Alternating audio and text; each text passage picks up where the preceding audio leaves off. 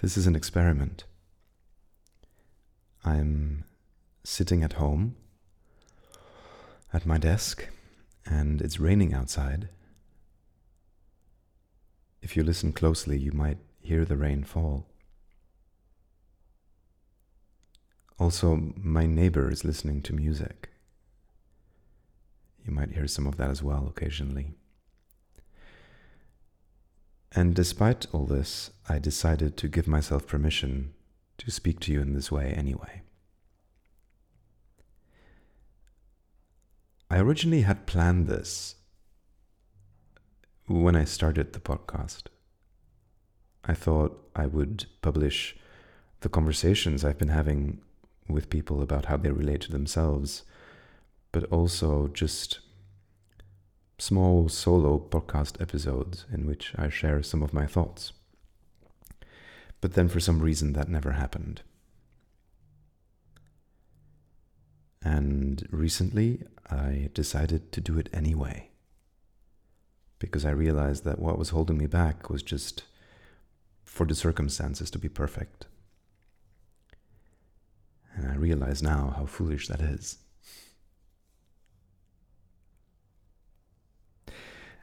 And today I want to talk about something that I wrote about in one of my emails.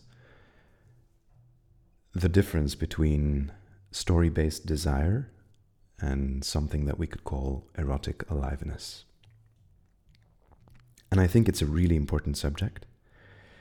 And for me, it was the beginning of a very important shift in how I orient towards my desires.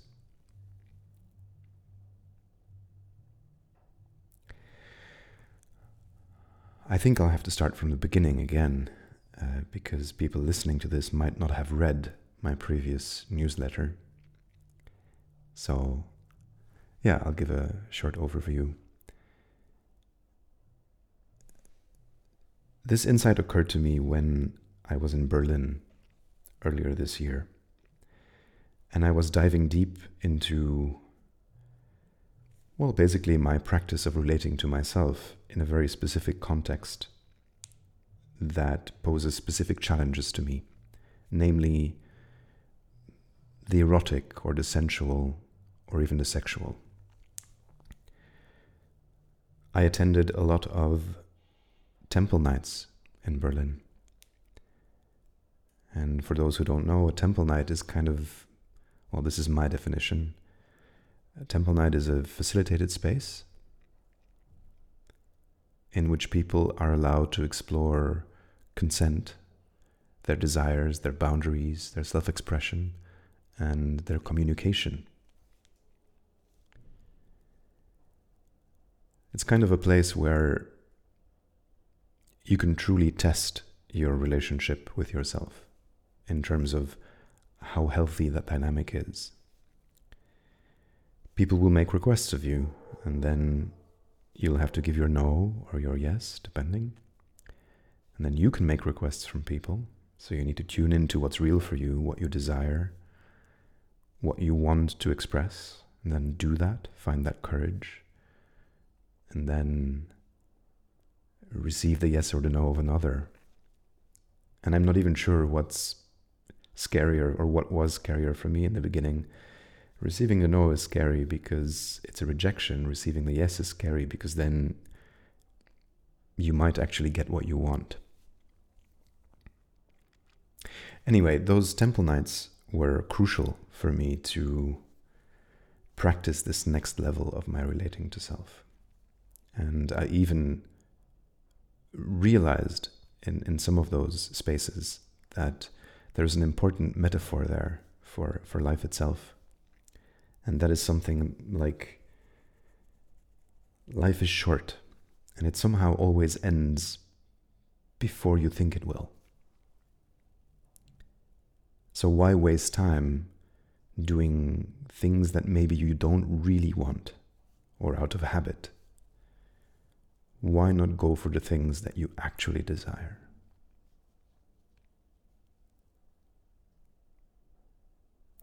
And so in one of those events, in one of those temples, I saw a woman that I found very attractive.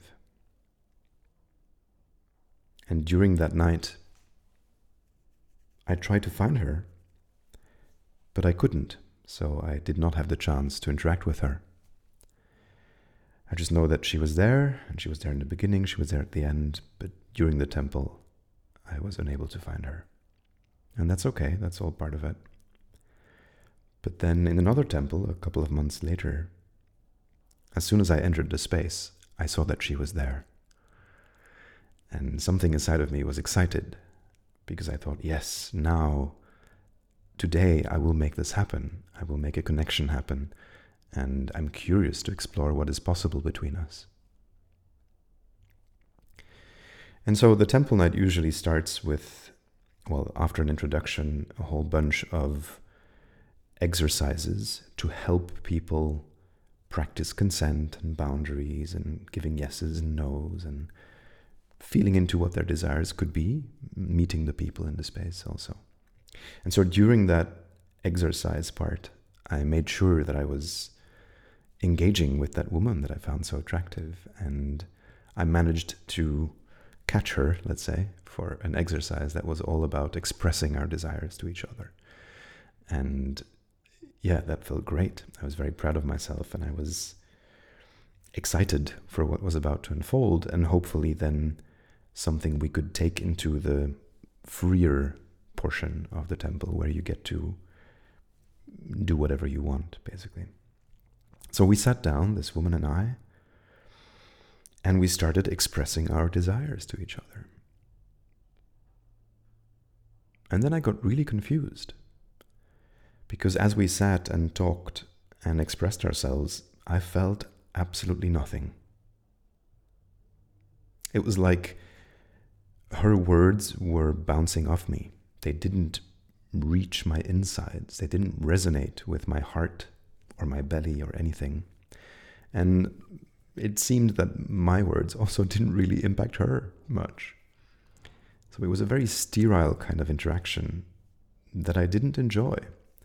And when it ended, I was very confused and disappointed and sad, but mostly confused because I thought I was really attracted to this person.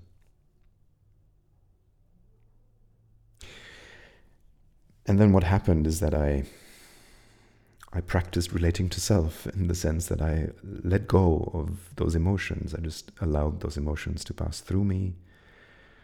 I allowed myself to not cling to that disappointment, but to remain present in the space and to just continue with the temple, because that is also what the temple is about.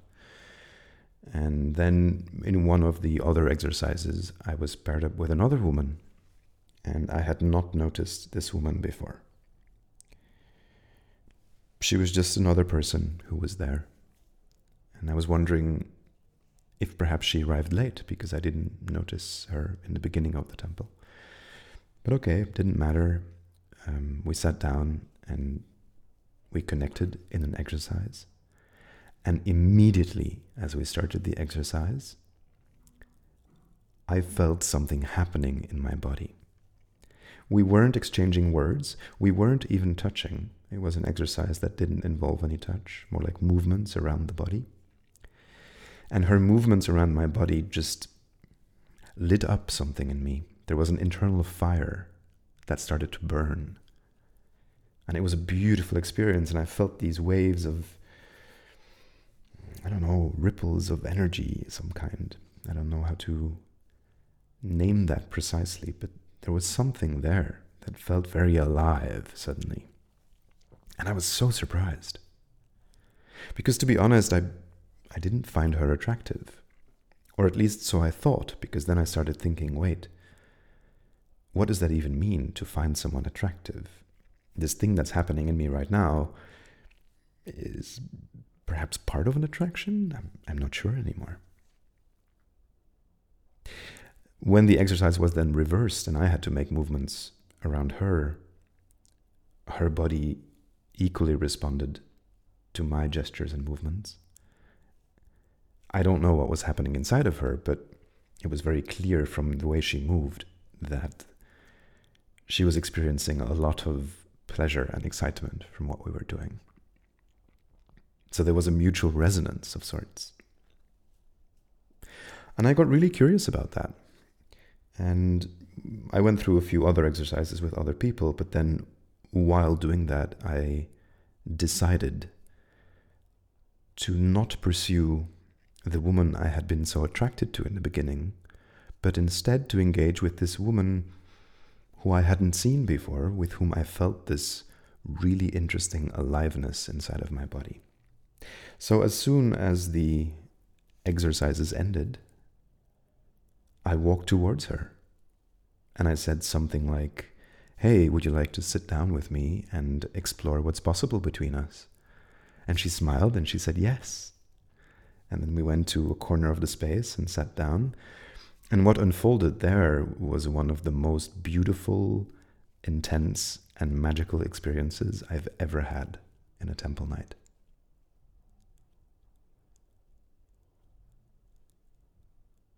And so that started me thinking. After that temple, I was like, wait, so what exactly happened?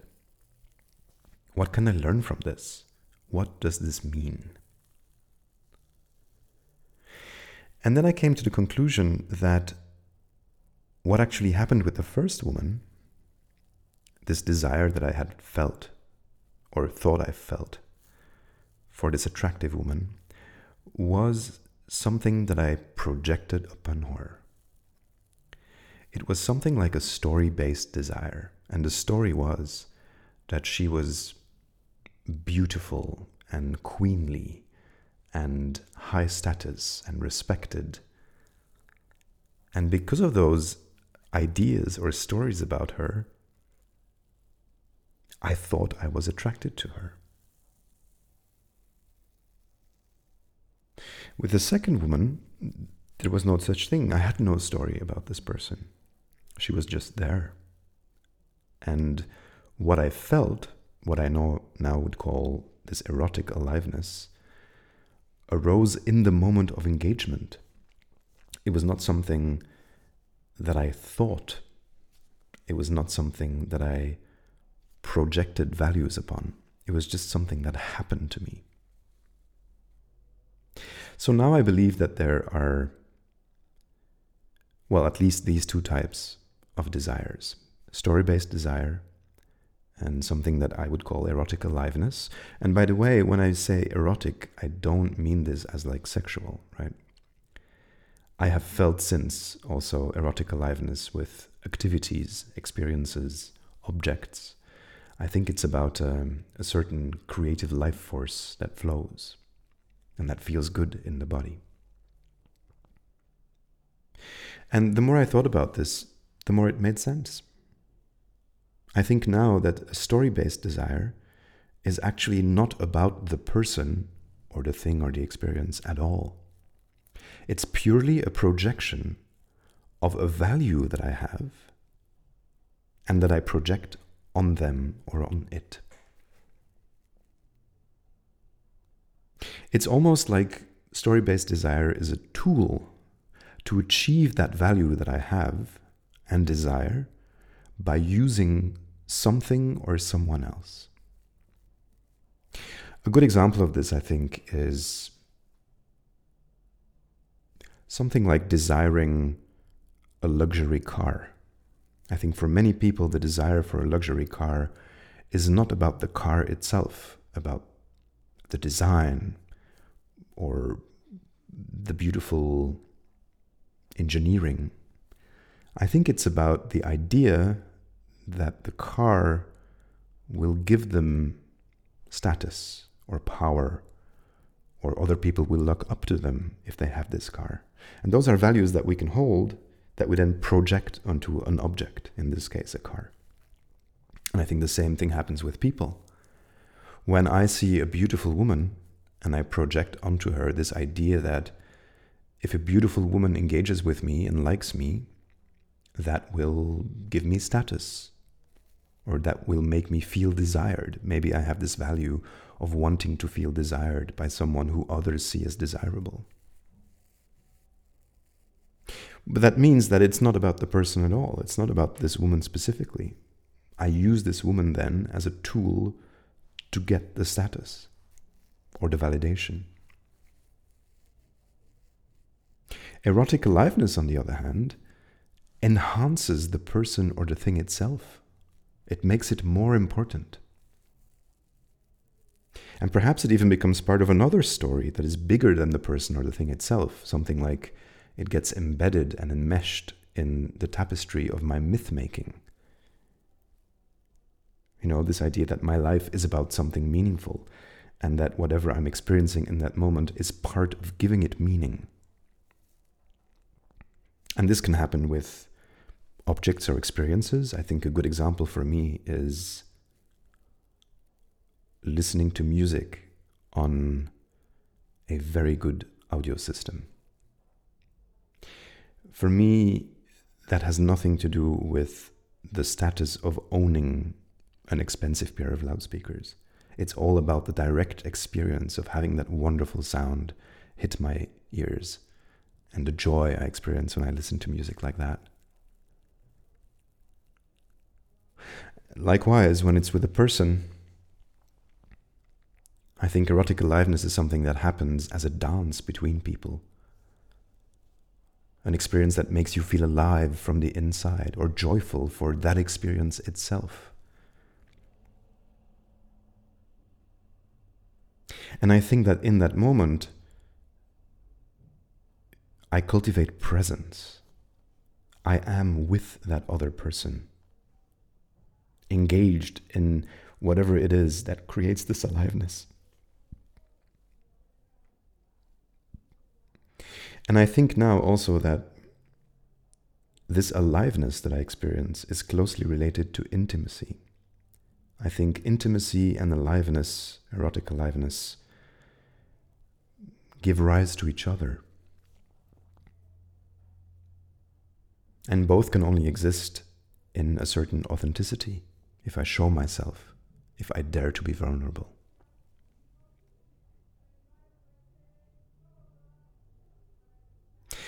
And so since I've had these thoughts, I've been trying to figure out if the desires that I feel are story-based desires or something like an authentic aliveness that I want to explore. Because I've also been reading a lot about mimetic desire, this idea that people usually desire what others desire, which in my mind maps pretty well on this idea of story-based desire. And I think I found a pretty good heuristic of understanding for myself when a desire is authentic, an aliveness, or when it is just a story about some other value that I hold. And that's a question that I ask myself. And that question is very simple. The question is, if nobody would ever know about this, would I still want it? In the case of an aliveness, or call it an authentic desire if you wish, I don't care if other people know about it. I don't care if other people know that I have this amazing interaction with someone on a dance floor during an ecstatic dance. That experience in itself is the value. I don't care if I go to a restaurant and I eat some of the best food I've had in months, and I'm moved to tears by this food. I don't care if nobody knows about that. That doesn't mean it can't be beautiful to share it with someone, right? That's a different thing. But the thing in itself has value. If, on the other hand, the value would only come from the fact that other people know, then it's probably a story-based desire. And that is how I navigate my desires now. And so far, I like it. I'm curious what you think. How do you experience your desires? Let me know. I would love to turn this into some kind of a two-way street. If you have any questions about this, feel free to email me at joachim@relatingtoself.com. That's JOACHIM@relatingtoself.com. And I will answer your questions. Enjoy the day.